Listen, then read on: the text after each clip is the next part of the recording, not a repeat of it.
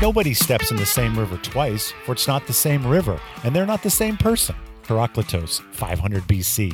Scriptures like that. That's why we like to reconsider our sermons. This is Pastor Mike with Adam Heath, and this is an almost weekly special edition to the ReChurch podcast.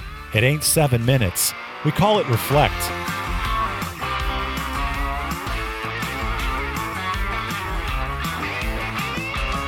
Hey, I'm really glad you're listening to this podcast because the content that follows is really, really good in many ways. We're talking at length about the indicators and the flags that tell us that we are living a performance-based life. We talk about shame, we talk about comparison, we talk about judgment, we talk about praise. But where this ends up, Adam really gets it and puts a pin in it right at the end. This is really right in the center of the target of where we've been aiming in the study of Romans about what it means to be established in Christ. And so here we are, mid-conversation, picking it up where we left off in the last podcast. Here are some things that would be flags that would indicate that you are living out of a performance base. So let me get you to react to each one of these things. The first one I suggested was comparison. Which is ancient.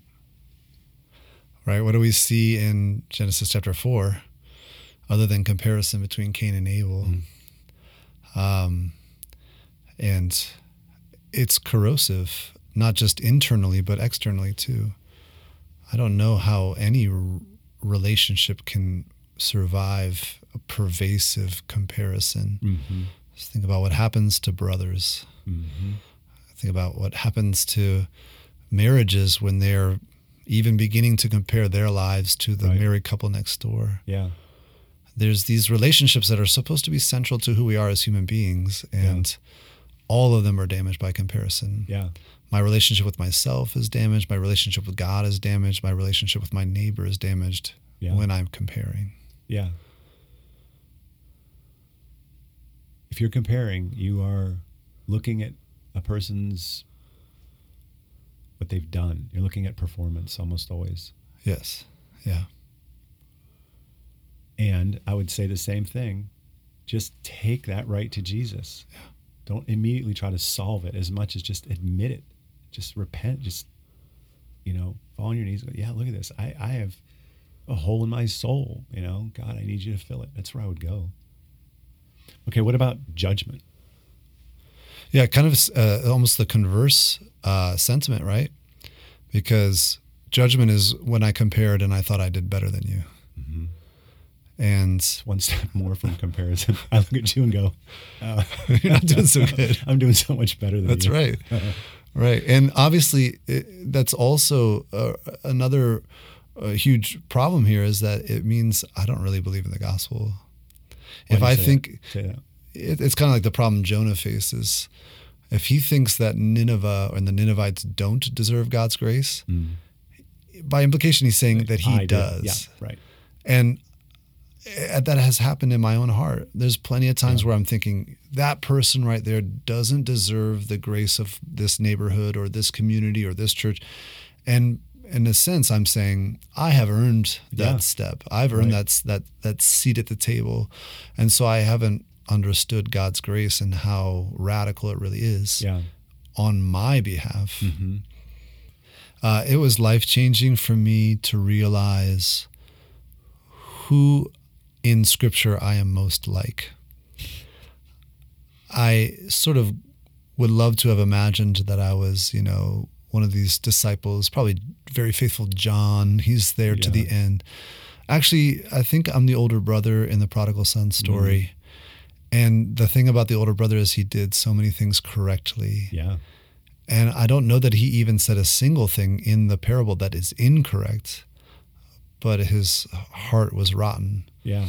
And this is something that St. Ignatius talked about, like the baptized imagination says, where in this passage do I belong? And we need to realize we're not the hero of the story. No, not usually. Over and over and over again, Jesus is the hero of the story. Right. And we need to give in to that.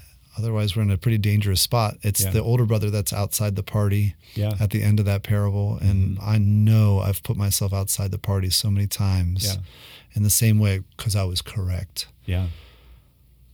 Somehow we've got to get it through our Christian brains that the best place to be is admitting and discovering where you are wrong, where you are in error.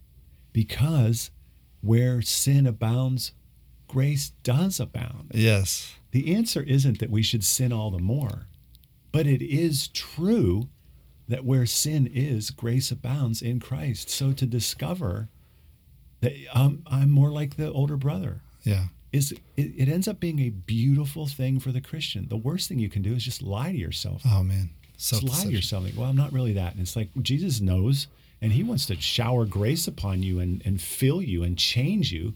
But as long as you just stay in the dark, Yeah. you're not going to. Self-defeating, It self-deception. is. But it's so hard to just humbly admit who we are when we are that and subject ourselves to the grace and the empowerment of the Spirit. Yeah, Paul's trying to drive that home in chapter 6 so forcefully that he makes up a word. What is that?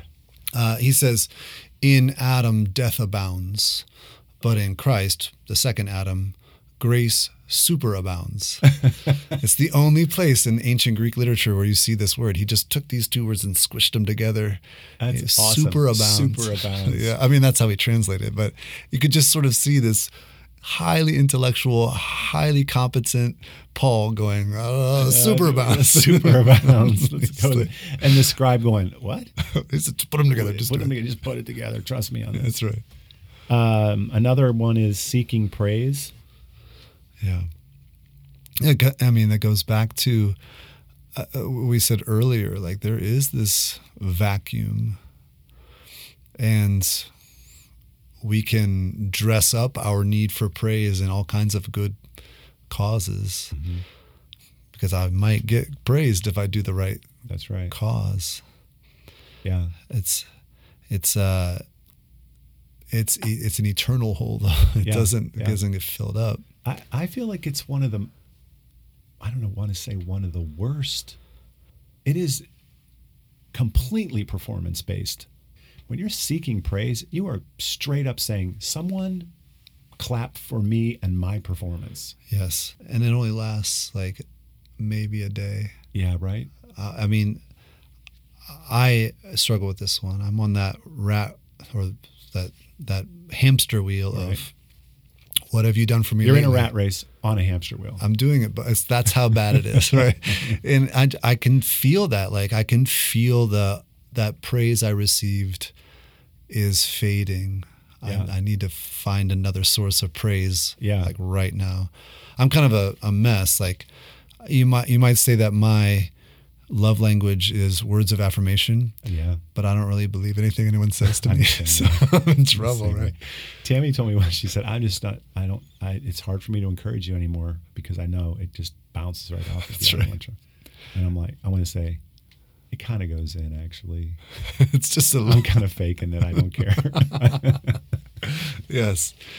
But I wonder what the shelf life is for me, and I wonder if it's shorter than it was when I was young. Like, I wonder if that's going the wrong direction. I worry about it. Oh, here's a tough one. I wish not that you can't talk about this, but my wife is really good in the space of shame. Yes, she really understands what's going on in the human heart there. Yeah, but I know that it's a big deal that people live with shame, which is almost always connected to something you've done. On the other hand, there's a lot of shame for what's been done to people. Yeah, that's the thing that I don't know that I totally understood until, maybe through her influence on others, where it's people can absorb shame even for someone else's action Yeah, towards them. Yeah. yeah.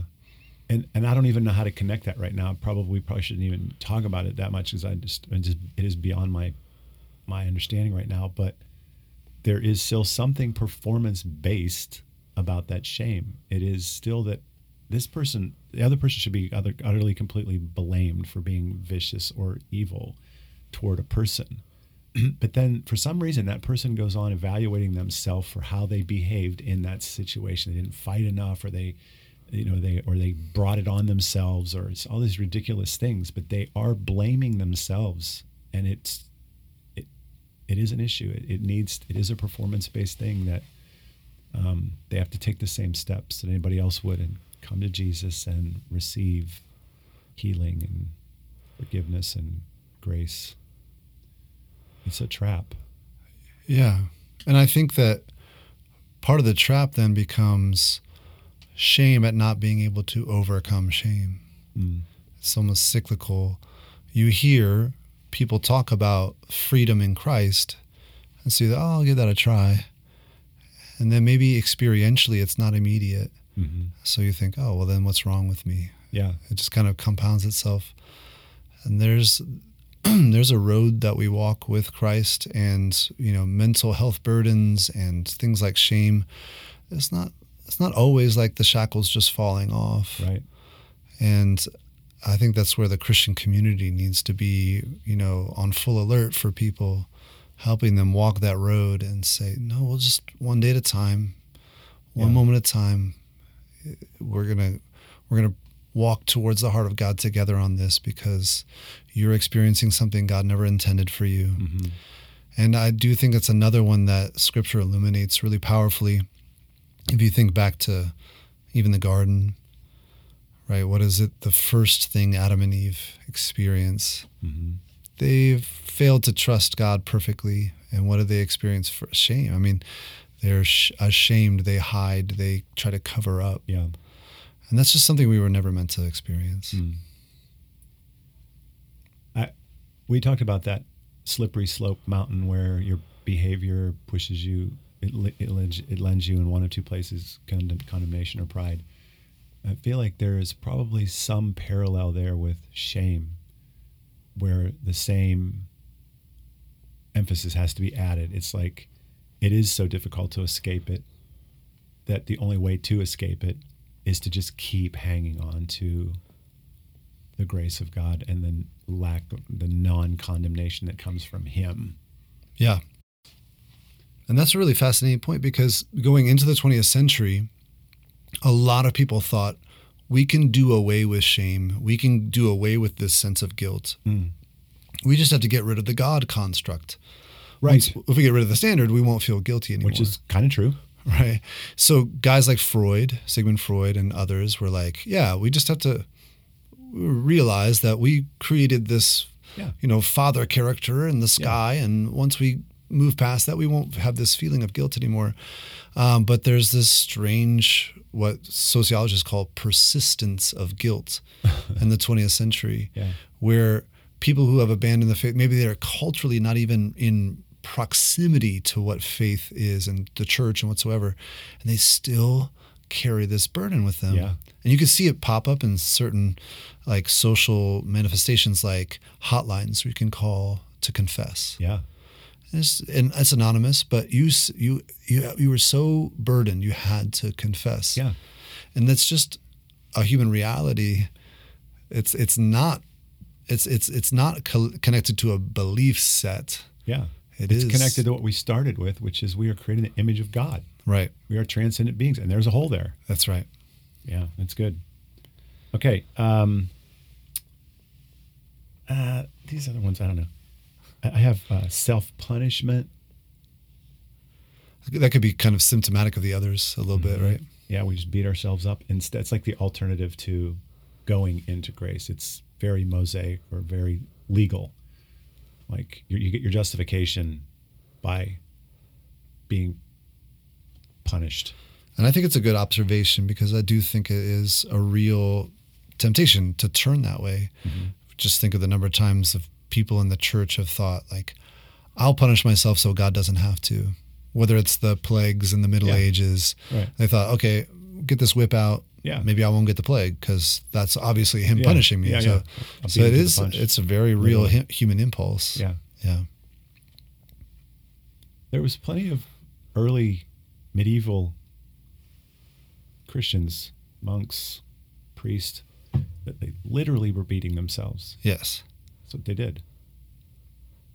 Yeah, asceticism. Whether that's starving themselves essentially in the name of a spiritual discipline, or guys like St. Francis of Assisi, he kind of initiated his walk with Christ this way, where he takes a vow of poverty, but then he's wading in freezing cold water, and he's never eating, and he's sleeping actually on a cave floor. Yeah.